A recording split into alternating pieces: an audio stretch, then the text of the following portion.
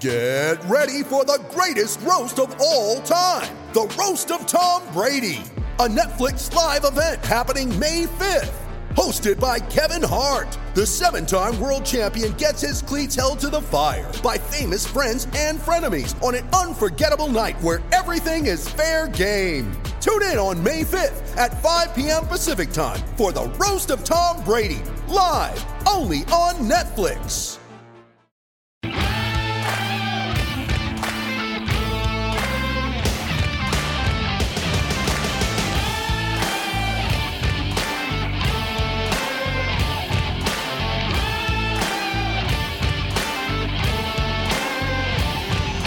Welcome into the Double Switch Podcast. I am your host, Jonathan Butler, and on the other side of the recording is Michael Buckenroth, as usual. You can follow us on Twitter at DadSox, and Michael is at BearsFan5233. Subscribe to the podcast Twitter account at Double Switch Pod, but this is episode 4. Unfortunately, we missed the last 2 weeks, which a lot of it was due to scheduling and personal issues. But we are glad to be back. We are glad to finally pick up the podcast again, and there's been a lot that's gone on. But before we get into the news, how are you doing tonight, Michael? I'm doing good. Yeah, I just wanted to tell the fans that we're sorry for missing it, but we're going to have a filled episode today with some fantasy advice. So thank you guys for sticking with us, and we'll try not to miss any more time. Hey, and also, you got your new microphone in, so we should have some even better audio for everyone. So that's a perk of us missing an episode, is that we've got absolutely better audio for you guys. Yeah, we got some new equipment. But I'm super excited to get into a lot of it. Unfortunately, there's a lot of bad news, but there's a lot that we can hopefully provide to you in replacement of injuries and sickness. But why don't we get into the biggest thing that happened over this last week, which was the Indians ended up putting Mike Clevinger and Zach Plesac on the restricted list. They sent them home for 72 hours to self-quarantine after being caught, after being out late one night and discovering that they were out with friends. They'd gone out on the town a little bit for dinner and things like that. And now they've been optioned to the alternate site. And this was huge because Zach Plesac even took to Instagram and tried explaining away his whole deal that it was fine. It was less than 10 people, even though he admitted that he knew the MLB had certain protocols and he still chose to ignore them. What are your feelings on this, Mike? Yeah, I mean, I feel like it's just really which wasn't a good situation for them, especially like we were talking about before we started the podcast, just like with having a player like Carlos Carrasco on your team that was just dealing with cancer not that long ago. I just feel like it's just really, what's the word I'm looking for here? Childish almost to do this. I mean, I get it. These players need to have lives and, but maybe just for this year, they should just hunker down and what are we almost halfway through the season already, right? We're at almost 25 games. Yeah. Well, for the most part, most teams have played close to 30. Yeah. So it's like, you're almost there. Just fight it off again for a couple more months, and just then you can go out and do whatever you want. But when you're risking somebody else with having them on your team that already has issues, I just feel like it's just not the right move. And it is a bad look. Like, it's not great. Yeah. And the biggest issue, too, is the fact that Plesac and Clevinger both basically doubled down. Plesac took to Instagram and was all just, we did it following CDC rules, and everybody was there. We got back late, and the media is making us evil. It's like, but here's the thing. I can't go to my job and swear at a customer or swear at my boss and just go, First Amendment, it's fine. I can use my freedom of speech. There's rules at your jobs. And he specifically knew, hey, MLB put in new protocols. He admitted to it. And that was the hardest part. But rest of season, they're so hard to value because of the fact that we don't know when they're coming back up. And obviously Clevinger's going to go back to the rotation, you figure. But Plesac, they have Adam Plutko, who they can keep in there. Obviously, Aaron Savali is doing really well. Shane Bieber is absolutely on fire. If you had a share of Zach Plesac, what would you be doing with him right now in a redraft? In a redraft, I would, man, I would hold him for one more week just to see if something maybe gets cleared out. Because I mean, the last podcast, he was my start of the week. So like, I really, me personally, want to hold on because he's pitching lights out.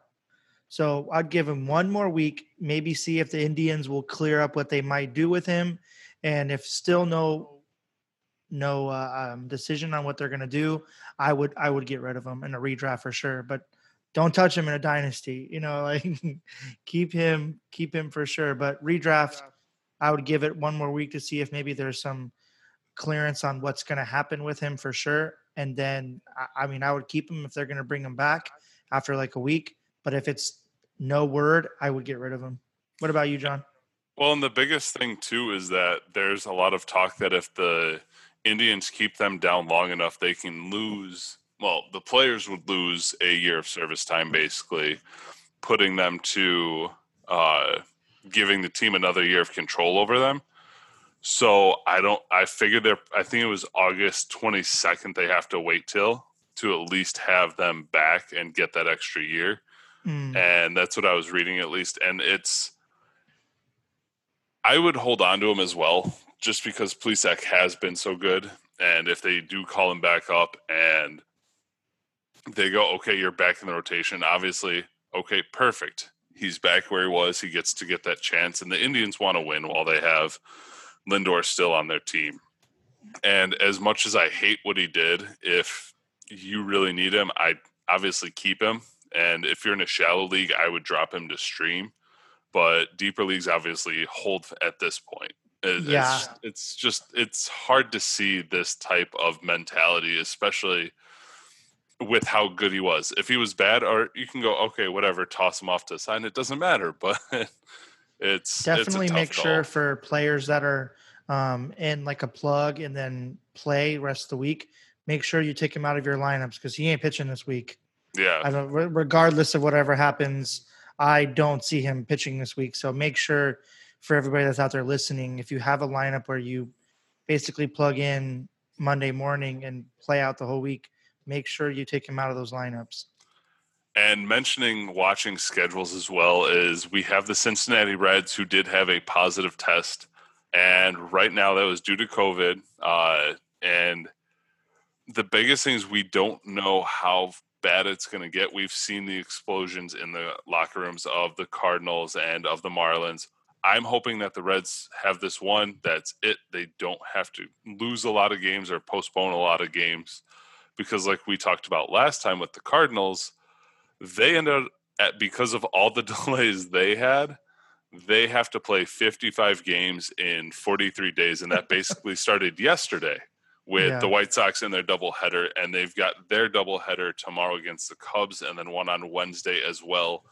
So I kind of want to talk about the Cardinals real quick before we talk about the Reds. But honestly, if you have any Cardinals hitters or any are available, go grab them. I would absolutely snap them up, especially Dylan Carlson, who was recently called up. Big name there. I'd put him right up there with Joe Adell for the ceiling for this year. A lot of power, a lot of speed could bring that, and especially playing so many games, a lot of them may come in your playoff push or even in your playoffs where, all right, I've technically got 4 more starts than the other person just because Carlson or any of my other Cardinals hitters are going to play 8 games this week instead of 5. So, and I agree with that too. My advice is if you have Harrison Bader, get rid of him immediately because he can't hit the ball to save his life. And pick up Tyler O'Neill if you can, because I feel like I would hope at least eventually they're just like, okay, Harrison, great defender. Don't get me wrong, one of the better ones defensively, but he can't hit the ball at all. And Tyler O'Neill has always been that guy that they just, I feel like, won't give a chance to. Like it's like the Kyle Tucker situation. Like I know they've given Kyle Tucker a chance so far, and he's hitting finally. And I know he's like hitting 200, but still, like I just feel like Tyler O'Neill hit a big homer this weekend, and Bader once again didn't do anything. So it's like maybe moving forward, they'll push Tyler O'Neill in the lineup more. So I personally would get rid of Bader because there's not really leagues that for defense. There's some assist leagues, I guess. Very few. But I'm saying I would much rather have Tyler O'Neill than Harrison Bader, and I would get rid of him as soon as I could. And the fact that Dexter Fowler's still out there doing his thing too. I mean, it should be O'Neill, whoever you want to throw in center, and Dylan Carlson in right, or any which way you want to do it. Yeah, you could have Dylan Carlson in right field or even in center if you wanted. I think Bader still stays in the lineup. I think Fowler's probably the guy that should get the bench. But, the Cardinals are going to do what they want. But obviously, hold all your Cardinals, grab them up if you can. And Fowler's actually having a better year than I realized. That's what I was about to ask 318 you. average, 348 on base. Okay. Yeah, I was going to say to you, who would you rather have rest of the year? Harrison Bader or Dexter Fowler? Yeah, at this point, Fowler. Considering the Cardinals need the offense, it's not like they have a stellar run-scoring team at this point. So, yeah, I'd take Fowler, put Carlson in center field. We've seen Bellinger there, so I think Carlson could do it. Yeah, I agree. And that's just something that I would do personally. I don't know. I've been dinged up on Harrison Bader now for like 2 years, and I'm just sick of it because you feel like he has it, and then every year he just like doesn't have it. And then the next year when you're drafting, you're like deep and you're like, Harrison Bader. Oh. He could finally break out, please. Yeah, he could finally do it. Let's do it. And then he does exactly what he does every year. So that's how I felt last year going into the season. I think I picked up Harrison Bader off the waiver wire in a dynasty league in the off season, and I was so close. I held him for a little while, just sitting on it, hoping. I was just like, screw it, you know what? He's gone. He's done. It sucks, but the Cardinals team could be exciting if they put out the right lineups. Yeah, I agree. I think they could too. And stop playing Matt Carpenter as much. That would be nice. And just keep playing Tommy Edman at third. Yeah, it would be nice if they would do it. But why don't we get into some of the injuries? Because this last week was absolutely brutal. Why don't you start off with the first one with Yordan Alvarez? Yeah, it was a big deal. He was coming back, returning to action. And he hits that huge homer on Saturday. And you're like, because I think that was his first at-bat back, right? Mm-hmm. Yes. Yeah, and you're right like, his first at-bat. You're like, oh, here it is. Here he comes. And then, of course, Sunday comes around. He gets scratched out of the lineup for knee discomfort. Well, are you concerned? What are your feelings about Yordan for the rest of season? The rest of season, I'm concerned about it because he's played all of one game, and he's got the knee was a thing going back to last year as well, where, and it's not like he's really in the field very much, so he's not putting himself out there like an Eloy Jimenez and crashing into walls or things like that. And he's 23.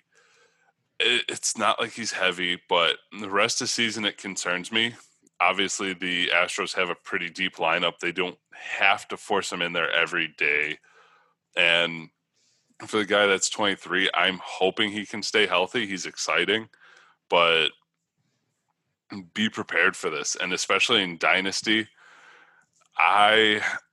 as good as he is, I would try and package him and get somebody that's a little bit more proven, because the fact that he's not in the field now and he's got the knee injuries, it's only going to get worse if they take him out of DH and try and throw him in left field. And it scares me. As good as the bat is, he's got the hype around him. I would try and sell him in a dynasty. Obviously, in redraft, you hold him and see what you get out of him. He may end up going to the IL, but it's definitely concerning. And if you had a replacement for him, who would you be looking at? Well, we're going to talk about a couple later on in the show, but like Teoscar Hernandez, Dominic Smith, Anthony Santander. Yeah. Those three guys, especially like this week, had huge weeks. And those are three guys that I would look at maybe picking up if you have Yordan and you don't. I don't know if I would drop him, though. That would be tough to drop him. Because where was he going in drafts? Can you look that up? Yordan Alvarez, he was going within the top 30 or 40, I believe. I know that much. He was a pretty high pick because of what he did last year, regardless of his playoff struggles. He was definitely up there, and it's a brutal hit. As much as you want him to be great, it just hasn't happened for him because of that health. So rest of the season, obviously try and hold them on your bench, but those are just three guys. Yeah, go ahead. Yeah, and we'll talk about Santander and Dominic Smith. Teoscar Hernandez, most people know he's a streaky player. Can win you a week, can absolutely kill you, but he's on fire right now, and in this short season, he's great. But Santander and Dominic Smith we'll talk about later. Yep, definitely. And then we have another one that just happened today. Bo Bichette, he said he felt something wrong with his knee, and he's now undergoing an MRI. And just right before we started the podcast, they were saying that it actually is worse than they originally expected. Yeah, and they're predicting about mid-September as a return, which by that point most leagues are either done or very close to done. Yeah. So in redrafts, if you have the IL spot, I'd keep him. If you don't, and you're really hurting for a spot, you could drop him. It's going to be tough, I know, because of what he's provided in value this year. But you may have to make that tough call just because of how good he is. It's tough to really leave him on your bench. Yeah, I completely agree. So if, say, someone has Bo, is there a couple of people that you would recommend to go take a look at, see if they're there to pick up? Yeah, for me, in this order, I'd look at Willy Adames, Dylan Moore, and Nick Ahmed. Willy Adames, not anything flashy for the Tampa Bay Rays, but he can hit the hell out of the ball. He's probably going to provide you about a 250 average, some power, very little speed. But we all know the Rays are a sneaky offense. And then Dylan Moore has been one of my favorite pickups recently too. Just he's come out of nowhere, providing power and speed. The batting average has fluctuated a decent amount, but he's on a Mariners team that has been fairly decent at offense this year compared to the past. And then Nick Ahmed has hit for average over the last 2 weeks. So the Diamondbacks offense seems to be heating up. He's a shortstop that you can grab and plug into your shortstop or middle infield position at this point. Yeah, I really wish they would stop putting him at the 9th spot. But that's the hard part with Ahmed, is because he's not a great hitter, and they've usually batted him 8th or 9th. When they did have the no DH, he was always at the bottom of the order, and I think he stays there. Oh, but I don't think he moves up either, but I just would be nice.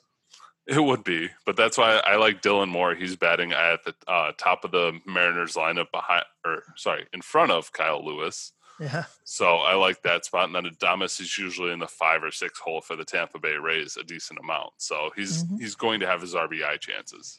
Yeah, so you should be able to maybe somewhat survive the Bichette injury. We have one more to talk about, and this one's a big one too. Yeah. DJ LeMahieu.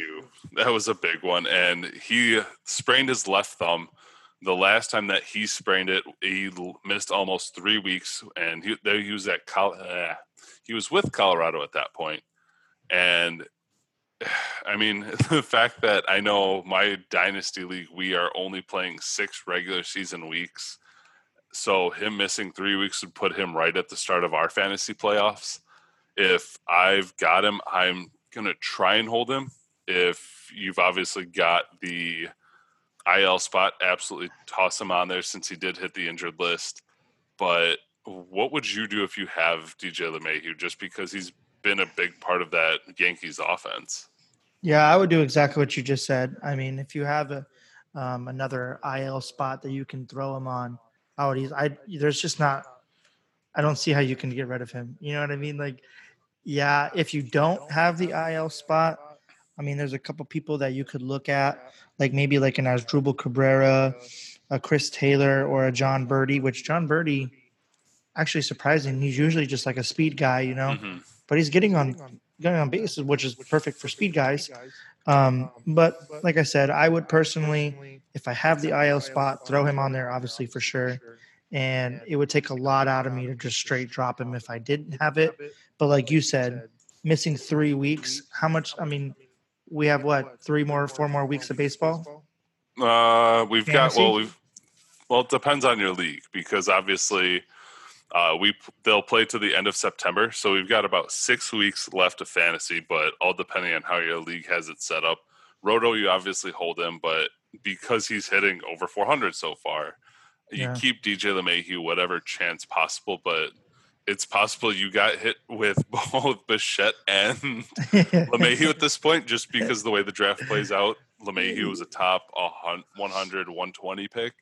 So you may have both of these, and if I'm That's just a sitting terrible between those start. two, I'm dropping Bichette first just because he's got the longer timeline, and I agree. who knows, LeMahieu may come back early. But if Mhm. you have LeMahieu, try and hold him whatever you can. And if you don't have an IL spot in your league, talk to your commissioner and get that the hell in there, especially in this year, because there's no reason you shouldn't Yeah, have it. especially with this crazy year. You should at least get 2. I think I have. How many do you have in your league? I think I have 2. My home dynasty league, we actually voted it in this last offseason before this whole COVID thing. And we went to unlimited. IR spots.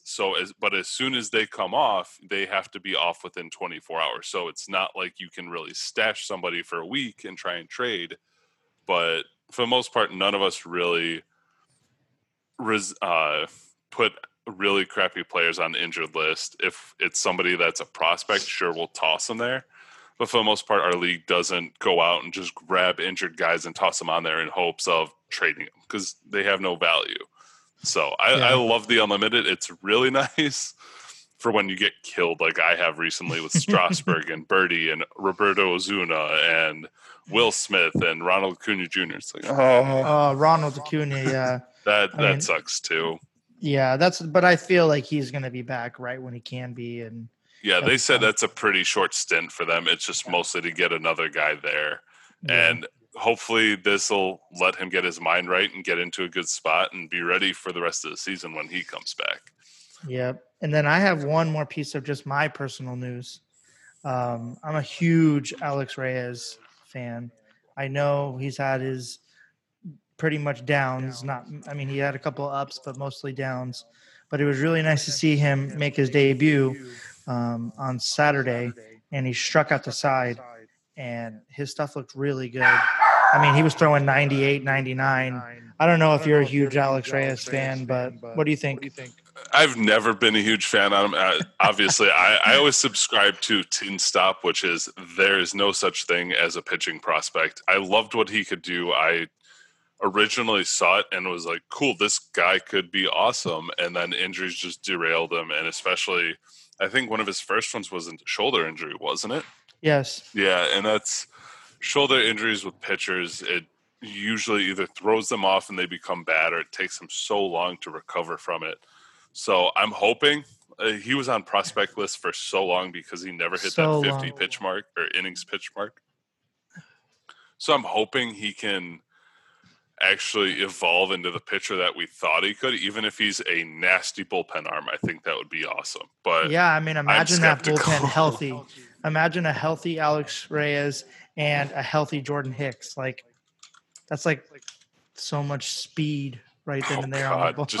I mean, every team has their velocity nowadays, but especially those two guys with the movement out of the bullpen, good luck hitting it, just because it's just, it'd be nice to see him actually be great. It's not like the Cardinals are terrible for bullpen help, but the more depth you have, the better. 100%. And so that's it for news this week. We're going to move on to studs and duds. So I do see we were talking a little bit about it. I know John's a huge fan of his stud. Why don't you go ahead and say who your stud is? Juan Soto. Let's go. I mean, I waited so long for him to debut this year. It's not like he had a slow start, but this last week, he absolutely just killed the fucking ball. 12 hits and 26 at-bats, 12 runs, 5 home runs, 12 RBIs, and a stolen base. And the best part about this was he set his career home run record distance at 463 feet to start the week, broke it 2 days later with a home run off Robert Gsellman of the Mets, at 466 feet, and he was just absolutely on fire this week. Even though the Nationals lost to the Orioles a couple of times, which what the hell is with those Orioles? But Juan Soto was an absolute stud this week, just doing everything you obviously drafted him for. And it's I'm all over a 500 on base. I was absolutely excited to see him kill it every day. I mean, he's literally the best hitter in baseball. I mean, can you name another one? Trout. I still give it to Trout. The Do you though? I mean, he's been so good ever since coming back from his paternity leave. Trout has been so damn good. I love Juan Soto, but Trout is still so much better. I was watching something on MLB Network, and it was showing stats after players have had kids for the first time. They come back and they just crush the ball, and they were showing Mike Trout, and it was really cool to see that stat. But so who's your stud of the week? Yeah, so my stud of the week, he had one start this week, but I'm kind of bleeding that into last week since we didn't have the podcast. And that's Dylan Bundy. I mean, this week he had 7 innings, only 1 walk, 10 Ks, and then his last 2 starts combined, only 2 walks with 20 strikeouts and 1 earned run, and that was a solo shot. I mean, we're talking about a guy that, if he's not injured, he has ace stuff. And right now, I know it's only been a couple weeks, but I mean, he's leading the MLB in WHIP at .63. Yeah, and this is another case of the Baltimore Orioles can't do anything with pitching prospects. And I know I play in a lot of dynasty leagues, and I know there's a lot of hype for DL Hall and a couple other pitchers in their organization like Grayson Rodriguez. But I refuse to believe in the Baltimore Orioles until they actually goddamn do something with it, because they've just been so bad at it. You look at Ubaldo Jimenez, you look at obviously now Dylan Bundy. It's a short sample size so far, but he's been so good in 28 innings, 157 ERA. It's insane to see him just leave the Orioles and become this guy that everyone was hoping for the longest time. Yeah, so that's my stud. Like I said, kind of bleeding in to the last 2 weeks.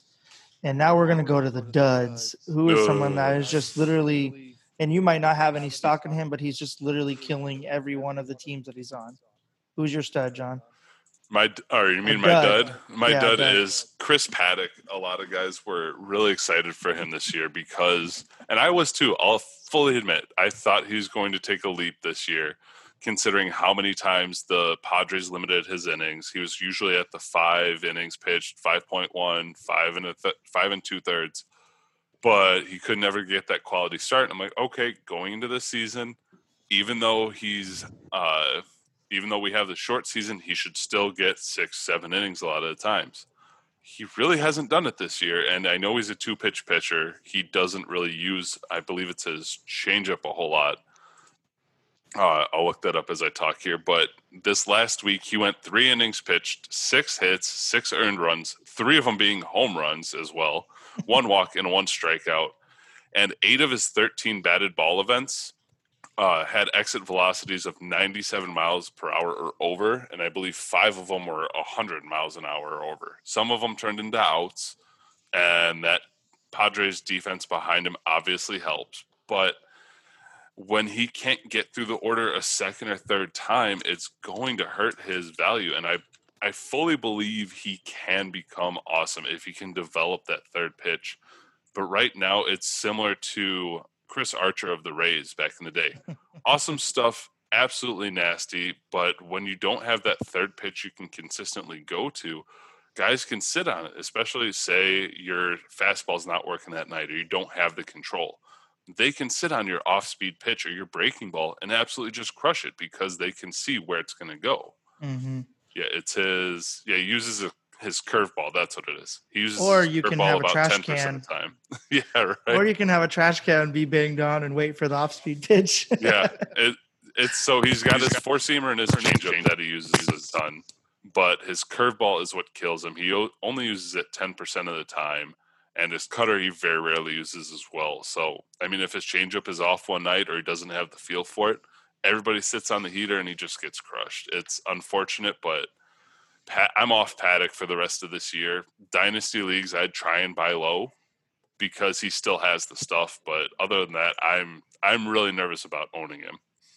A little bit off subject, but what do you think about Dinelson Lamet's start?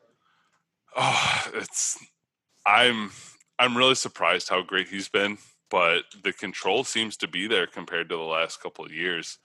And shit, are you buying it or are you owning. selling it? I'm buying it. The fact that he's not giving up hits. Right now, he's got 36 strikeouts to 8 walks. I'm absolutely buying it on Dinelson Lamet. Yeah, me too. I mean, and he's faced some decent lineups. Even when he faced the Dodgers, he only had 2 strikeouts, but 2 walks and 2 hits. And that was 5.2 innings. If you're in a quality start league, it's tough because he's only gone 2 quality starts out of his 5. But it's mostly due to innings and his high pitch count. So pitch count, yeah. Give me Lamet if you get the chance to buy him, though. Yeah, no, definitely. And then, so my dud is, and this is someone that I will give you all the credit. You told me earlier, the start of this whole season, to maybe try to find another catcher, but it's Wilson Contreras. I mean, this week alone, he's my starting catcher, and he went 1 hit out of 19 at bats. A .293 OPS, no homers, and he struck out 9 times. I'm done. I mean, it sucks because catching is so bare. Like, I don't know where I'm gonna go, but yeah. And I might not be done. I'm just saying that because I'm sick of him being garbage. But and it's so crazy. Like, I don't know how he can even be garbage. Like, he is right in the middle of that Cubs lineup. Mm-hmm. It's like the Cubs are playing great baseball, but it's just not him. You know, I'm not saying he had I think a good first week, and then after that, it's just been like strike after strikeout. So, and that's what's been hard with him is he's always a guy that strikes out a ton. He doesn't walk as much. I mean, even last year, 102 strikeouts to 38 walks, so decent strikeout to walk rate. But this year, it's 27 strikeouts to 4. So the pace definitely is not there compared to last year. I don't know what it is with him. I've never been a huge believer in him. It's kind of like Gary Sanchez of potential's all there, but something's missing, and I can't tell you what exactly. But Contreras, he was on that heater to start the year. I mean, even 3 weeks ago, he hit for 381 and a 1.220 OPS. Not a lot of runs or RBIs that week, but he hit well. But if you're looking for a replacement catcher, I'd honestly look at Pedro Severino. I wouldn't straight up drop Contreras for him. No. But the dude's on a heater.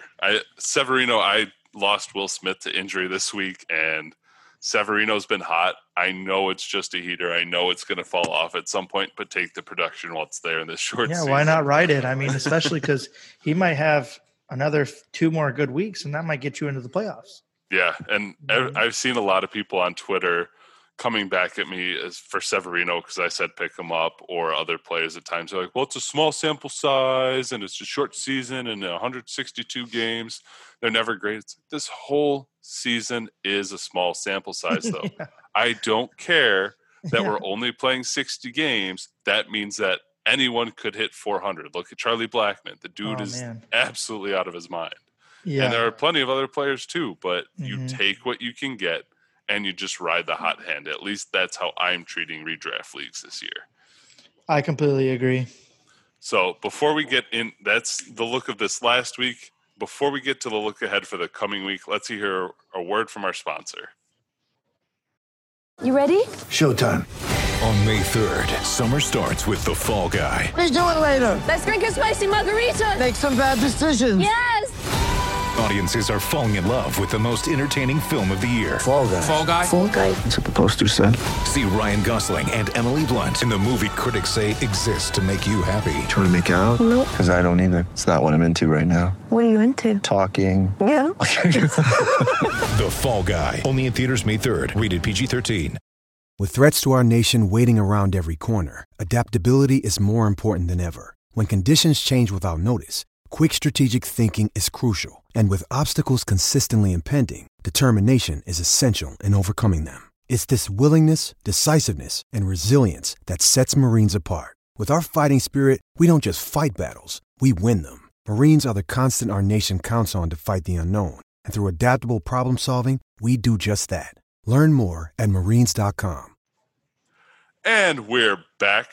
We have the rest of the show. We've got our pickups for our hitters and our pitchers, and then we have our drops for the week. Guys that you shouldn't be holding on to for the rest of the year. It's tough, but whether it's they just are great and everything says they should not outperform their peripherals and they're going to come back to earth, or they've just been killing you. We'll get to those. But let's start with our pickups. I'm going to toss it over to you, Mike, for your first pickup of the week. Who is it? And I'm going to fully support you on this one if it is who I think it is.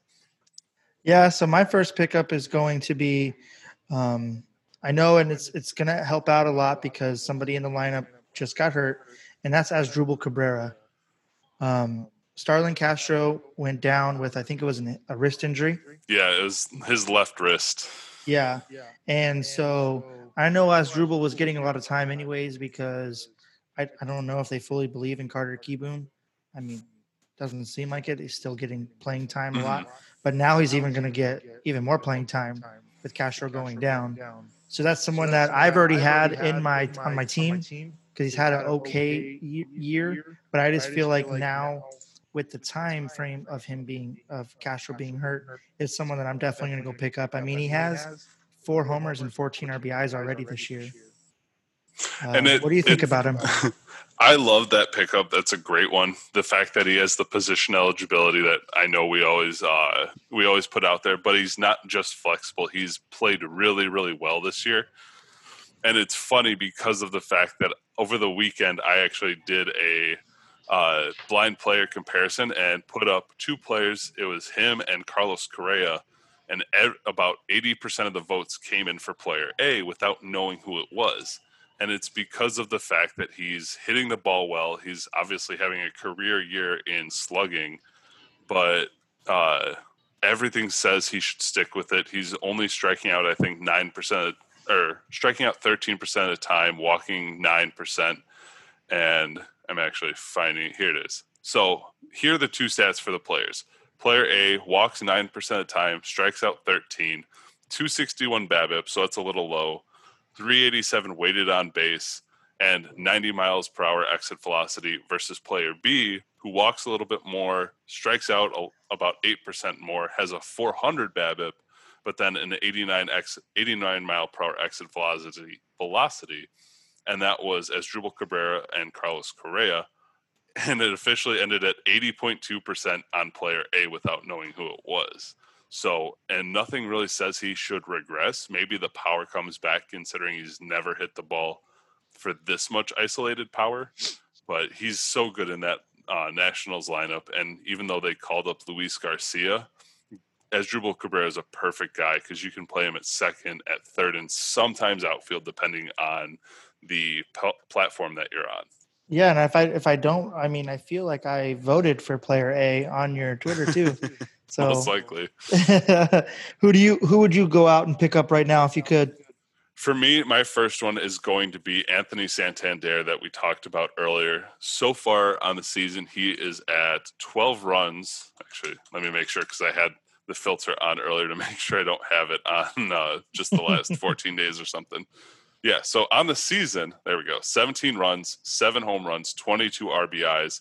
But the last week, he's had 7 runs, 4 home runs, 10 RBIs, over 300 batting average. But the biggest thing with him is his K rate's down to 9% from 21 point, or down.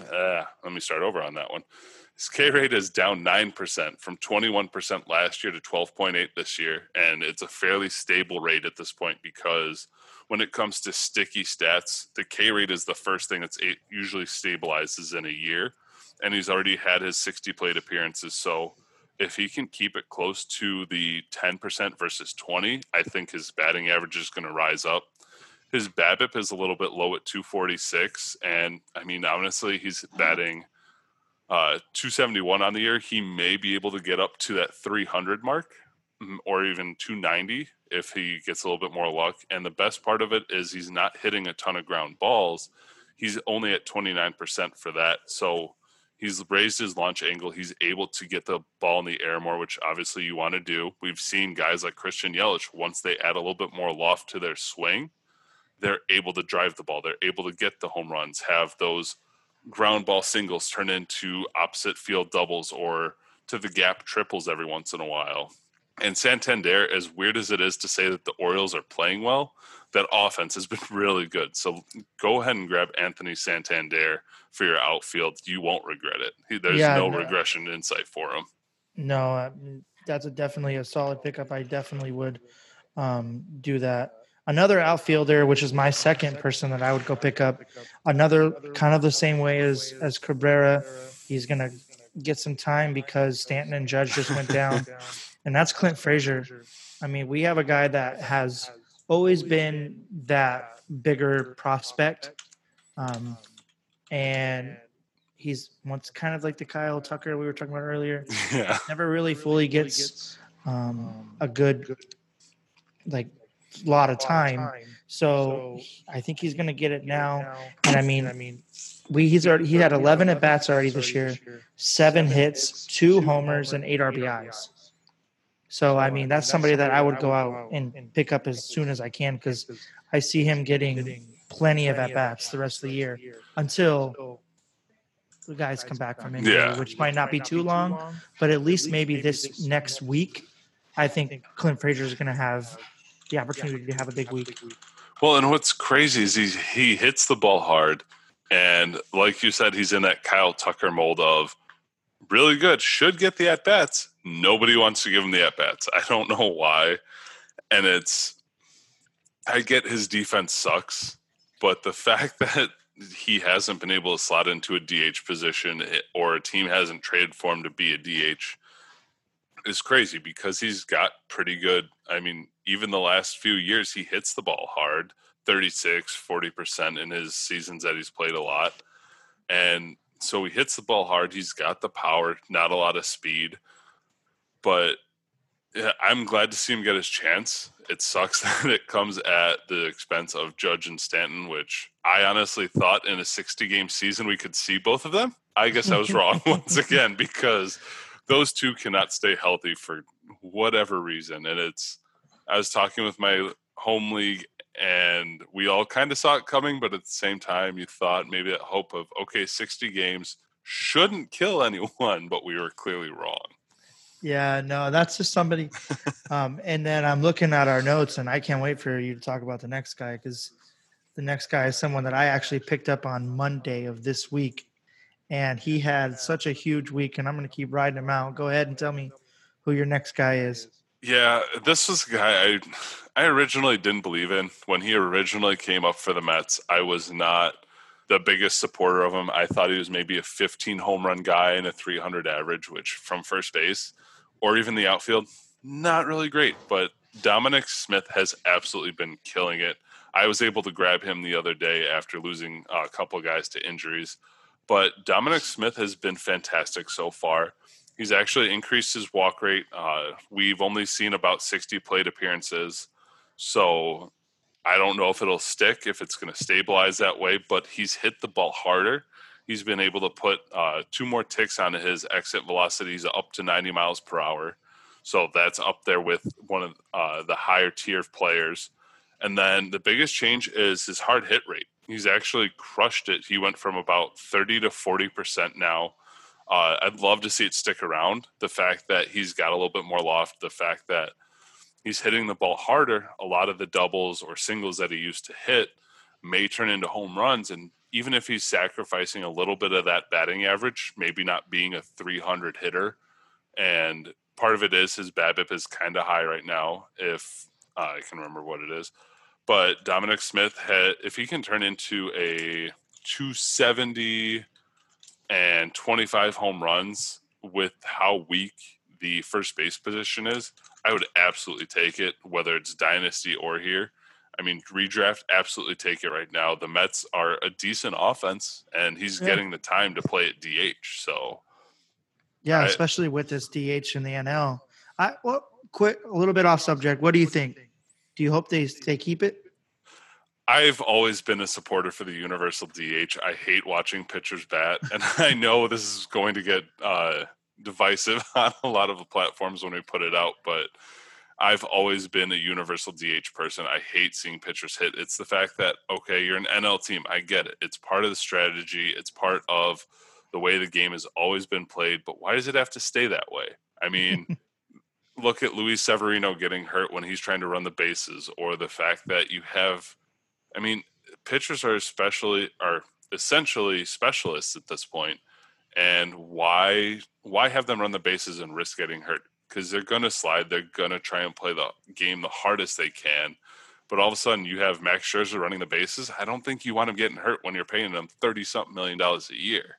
Yeah. So give me the universal DH. Plus, you get to see a lot of your veteran favorite players stick around a few more years. Even if it's not with your NL team, maybe they go to someone in the division or stay in the National League because another team says, hey, we think you can still hit. Look at Edwin Encarnacion. He's bounced around to teams and he's just a DH, but we get to see him trot the parrot out a few more times every year. I'd love to see the DH stay. And especially like Albert Pujols. And yes, that's really, we've talked about that though in the past. I mean, you'll get those inflated contracts where guys are paid for what they did in the past, but in the end, you still get to see these players get to have longer careers and try and build their Hall of Fame credentials, basically. Well, yep, I completely agree. And now, I mean, we're going to look at some pitchers that we think that you should pick up, or maybe even take a look at, see if you like them. I'll start off with Patrick Sandoval of the Angels. Looks good. He had it didn't look great against the Dodgers his last start. He had 5 strikeouts, and this week he's going against San Francisco. That's just somebody that I would look at, maybe pick up, especially with that offense behind him. I mean, I think they're doing pretty well. I mean, they have the people there.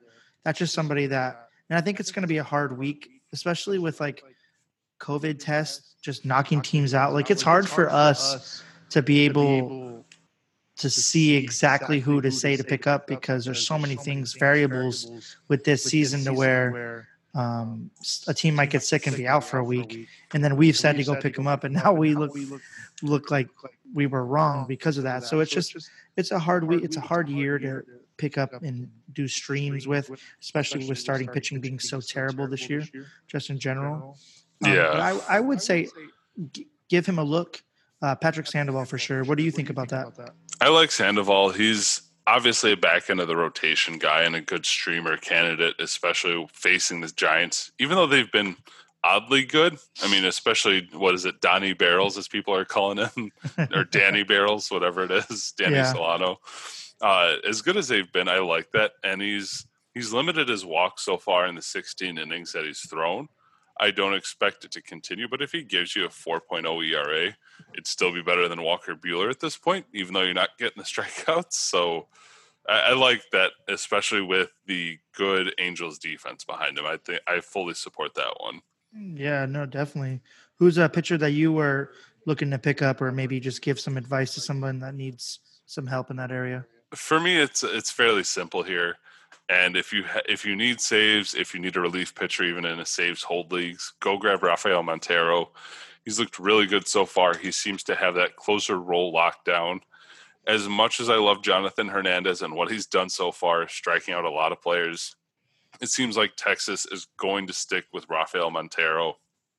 5 innings pitched, 5 saves, and 6 strikeouts. He has a .200 whip. So, I mean, you'll take the fact that he's given up 1 hit and no walks in his 5 innings of work. He's 29 years old, but you know what? Grab those saves while you can, because this year so far, I noticed has been really weird with relief pitchers. If you look at the guys that have saves and the top relievers, it's not your typical Aroldis Chapman, Craig Kimbrell, or any of those guys. It's honestly... You have Drew Pomeranz, who is just absolutely spectacular.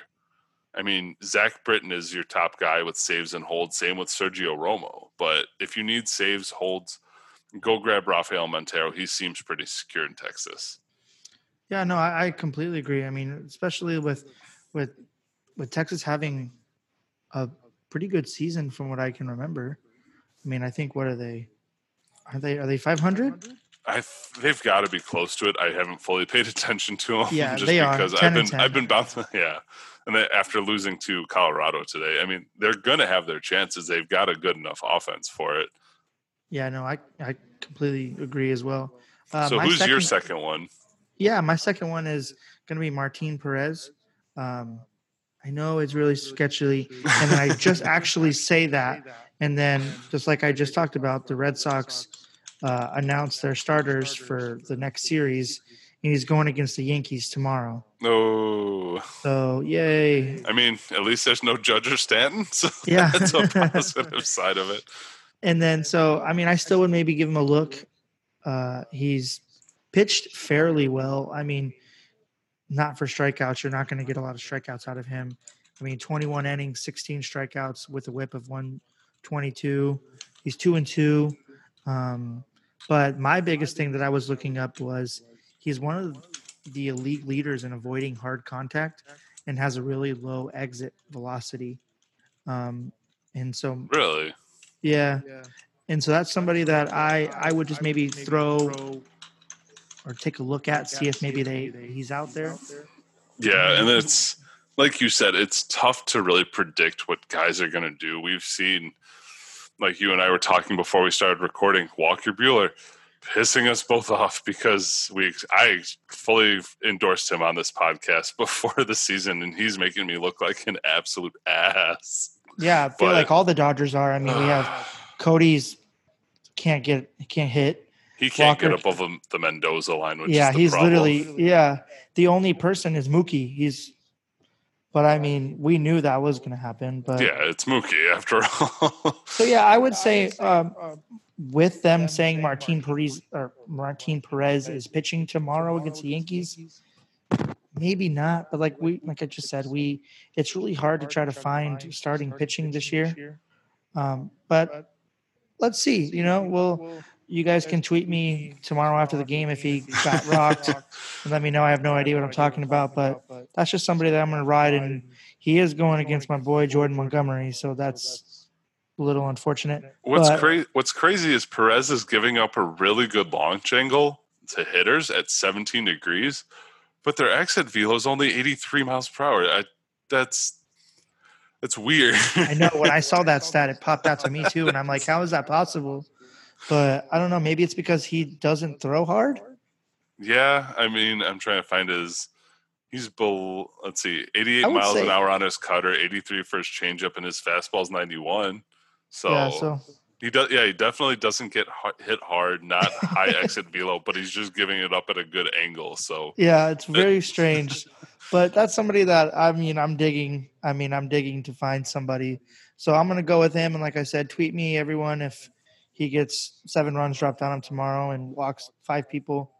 Well, it's been almost a week since the Red Sox have allowed less than 8 runs from their starting pitcher. Yeah, so. I did see that. So let's go with that. And who would you pick up? For me, it's Pablo Lopez, and it's a guy that a lot of people were sleeping on him a little bit this offseason. I saw some hype for him, but it never really picked up. A lot of that being the fact that he is a Marlin. We all admit, I know most of us in the fantasy community are not huge on the Marlins. We've seen them poorly run for years. But Pablo Lopez has a lot that's really underlying that's looking really good so far. And it's only been 16 innings, I know. It's not the most proven thing just yet this season, but he's upped his K rate by 8%, and a lot of that's due to his changeup.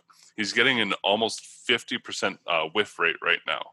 So batters can't hit it. They see it, but they're just swinging and missing the whole time, which is leading to almost a 6% rise in his swinging strike rate up to 17%.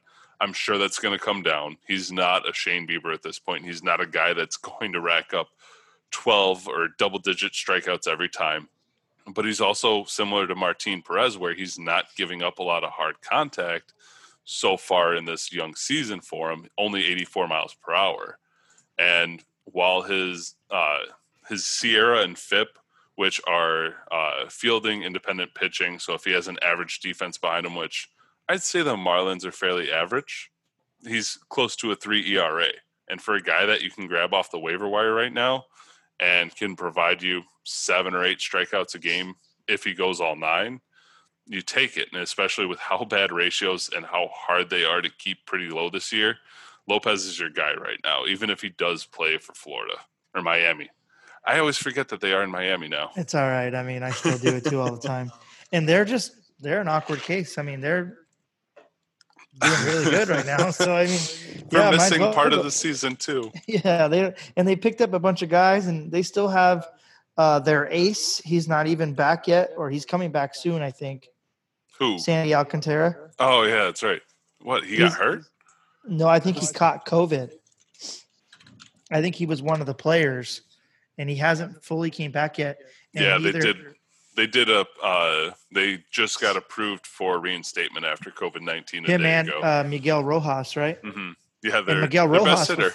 Yeah, he was killing the ball before he got caught with the COVID. But I mean, I definitely agree with that too. That's somebody that I've actually off the podcast was looking at for my league, picking up Pablo Lopez for sure.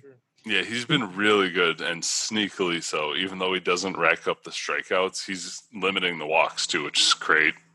Yeah. So those are some people that we would go pick up. But let's say people that you're done with a short season. I'm sick and tired of having them. We'll start with our drops. We'll go with who you think, John. Before we do our drops, I've got to follow this up because last week you talked about dropping Vlad, and we said we'd follow it up. I'm not going to hold that away from the listener.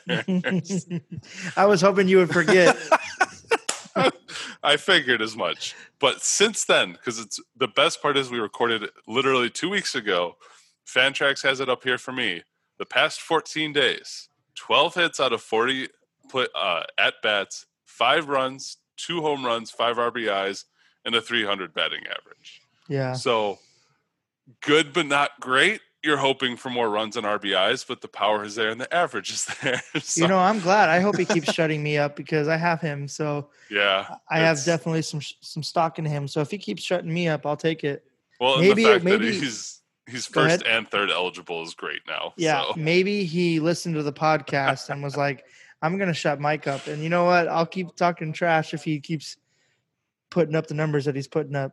I'll fully admit most of it was this last week because all of his counting stats were this last week, but his average and things like that were the previous 7 days. So I'll take it. He's at least making me look okay. You think it helps being in Buffalo?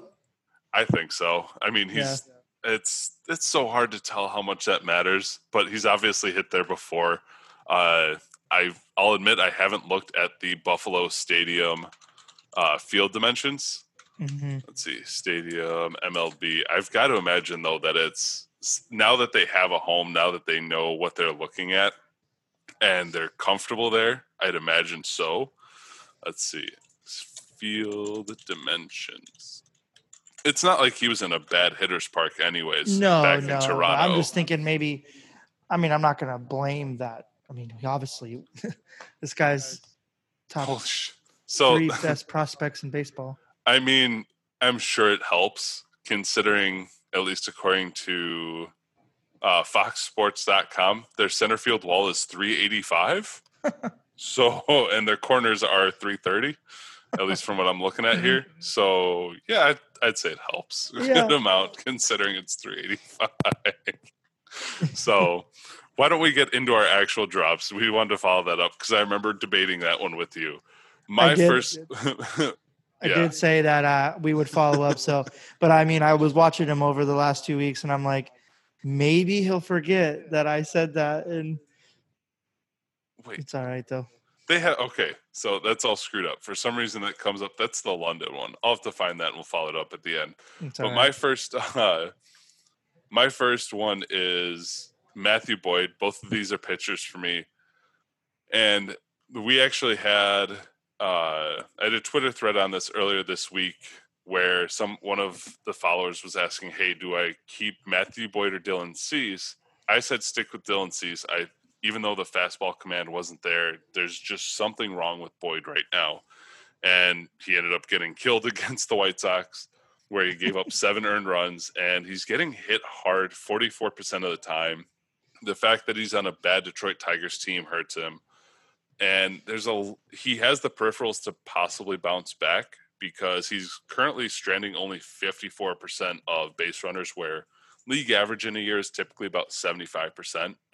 So he has that possibility to bounce back. Plus his BABIP is almost 400, but the defense behind him in Detroit doesn't help. He's lost his swinging strike rate. It's down 3 points, and there's just a lot not to like. He doesn't have the strikeouts. He's got 8 walks to 18 strikeouts. So right now I'm dropping Matthew Boyd at all chances, and I'd rather try and just take a chance every day with a different pitcher than sit there and get a headache from that guy.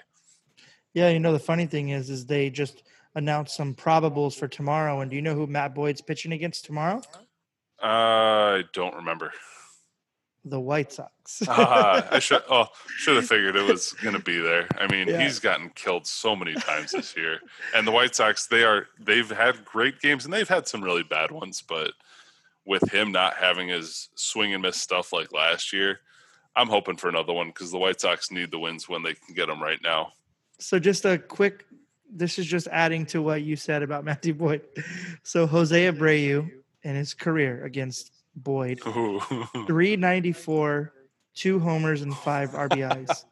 Tim Anderson. How many plate appearances? 33. Oh my God. Tim Anderson, 333 with a homer and 3 RBIs. Let's see. We got Eloy Jimenez, 364 with 3 homers and 11 at-bats. James McCann is 375 against him, and Luis Robert is 333 against him. Yeah, just being this year, but oh man, that is great. I can't wait for that one now. So definitely drop him, especially because what do we got? Tuesday, Wednesday, Thursday, Friday, Saturday. So he'll get another start. Yeah. Maybe if he doesn't get cut, like Mike Foltynewicz. Mike Foltynewicz, but yeah. So he draws the White Sox, and then he draws Cleveland later in the week. But they're still a dangerous team at this point. We've seen them put up some runs. So that's just adding on to definitely dropping him. So mine is an outfielder, and I want everybody that listens to us that plays Dynasty to maybe pause it for about 2 minutes, because I don't want you to hear this and be like, oh my God, I hate this so much. I hate this so much, even though it's for redraft. So redraft only. One more time, redraft only. Drop Joe Adele, especially with the season that we have, with only being a few more weeks to playoffs.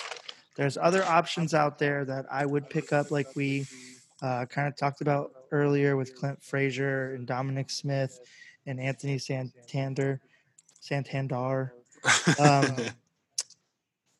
I mean, he's had a 4 hits out of 22 at-bat start, no extra base hits, no walks. He has a -7 degree launch angle, and it's just me. I'm in my home league. I'm in second place right now, and I want to keep second place. And so I don't need him on my team if he's not going to perform. And like I said, I don't want you to overreact to this and tweet me and say that this guy is the future of baseball, because he could be.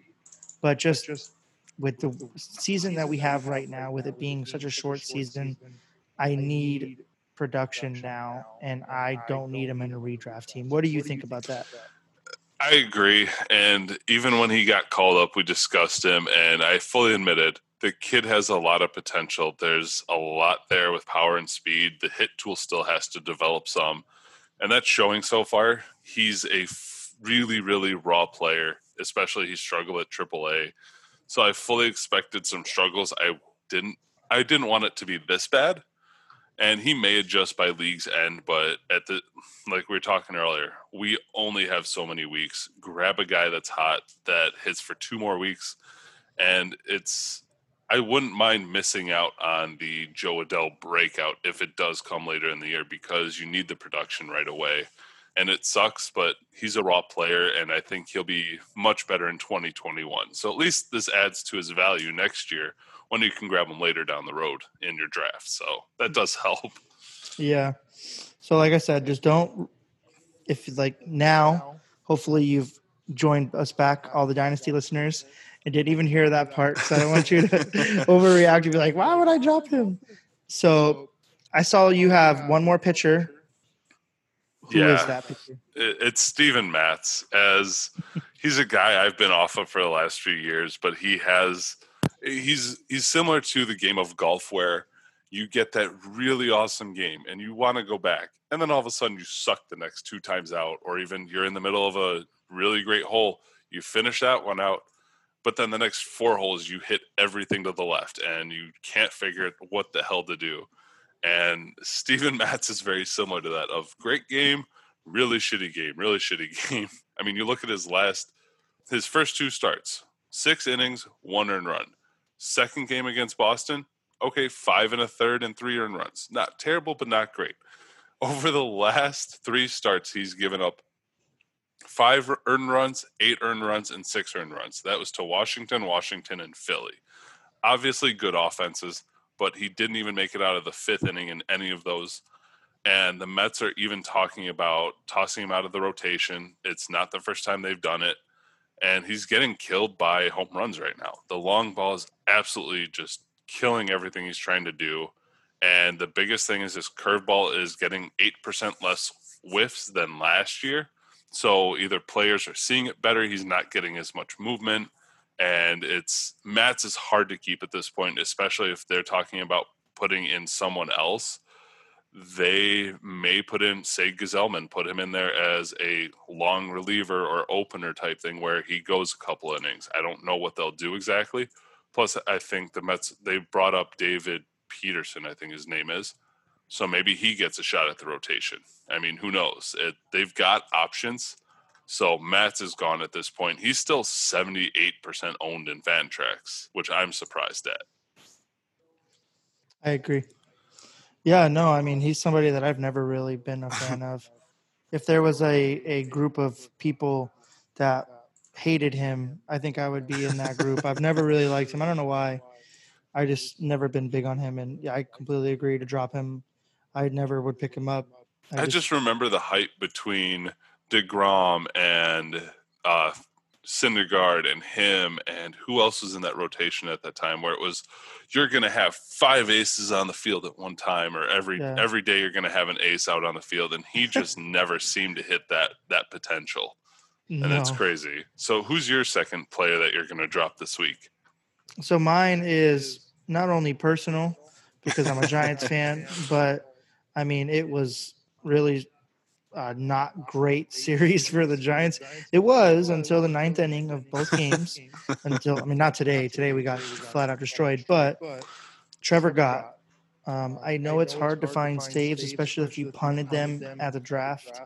But I mean, he blew 2 saves over the weekend. He has 9 earned runs just this weekend. He only has 3 strikeouts in 7 innings. I mean, it's seriously, like, it's terrible.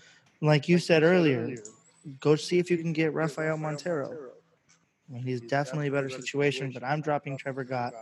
I really don't have a lot of stock in him originally, but like I said, if you punted the saves category at the draft, you probably took him because, I mean, it's a closer on an MLB baseball team, but it's just somebody that I'm getting rid of.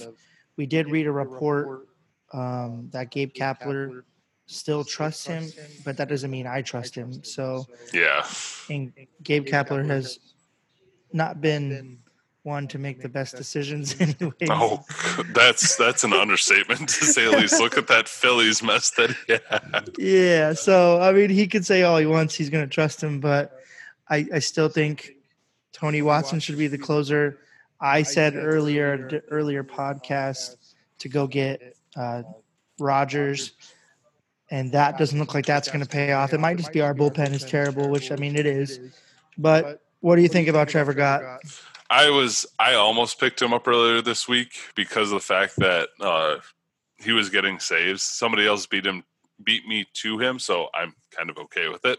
Yeah. But the submarine delivery is always tough. I feel like those guys are always inconsistent. Even if he does keep the job, it's not worth it.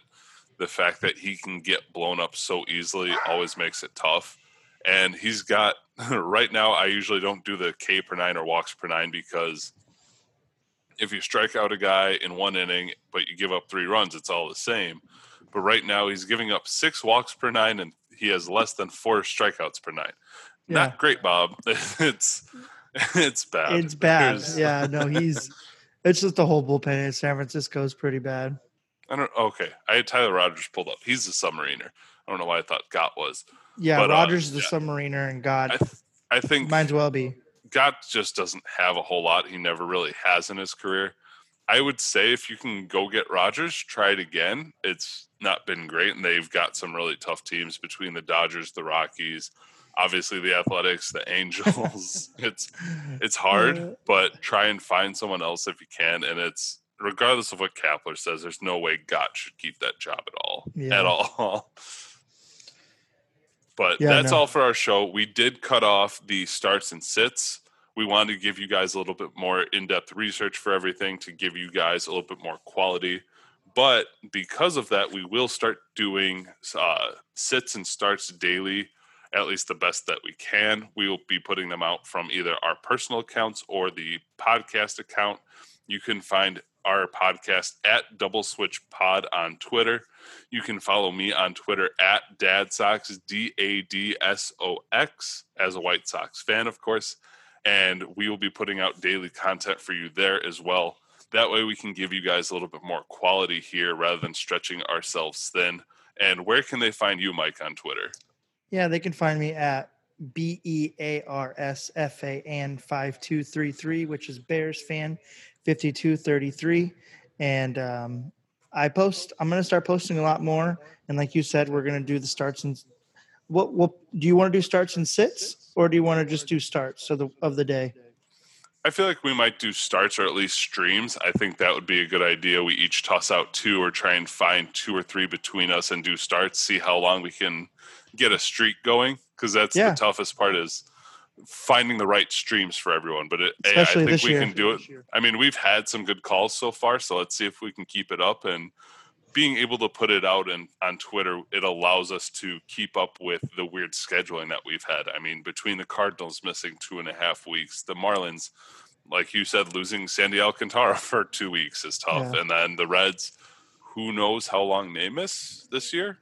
Hopefully not a lot, because that's a really good team that I'd hate to see get screwed like the Cardinals did. So, yeah, and always remember to send us mailbag questions. I mean, we would love to do a whole episode with a bunch of mailbag questions.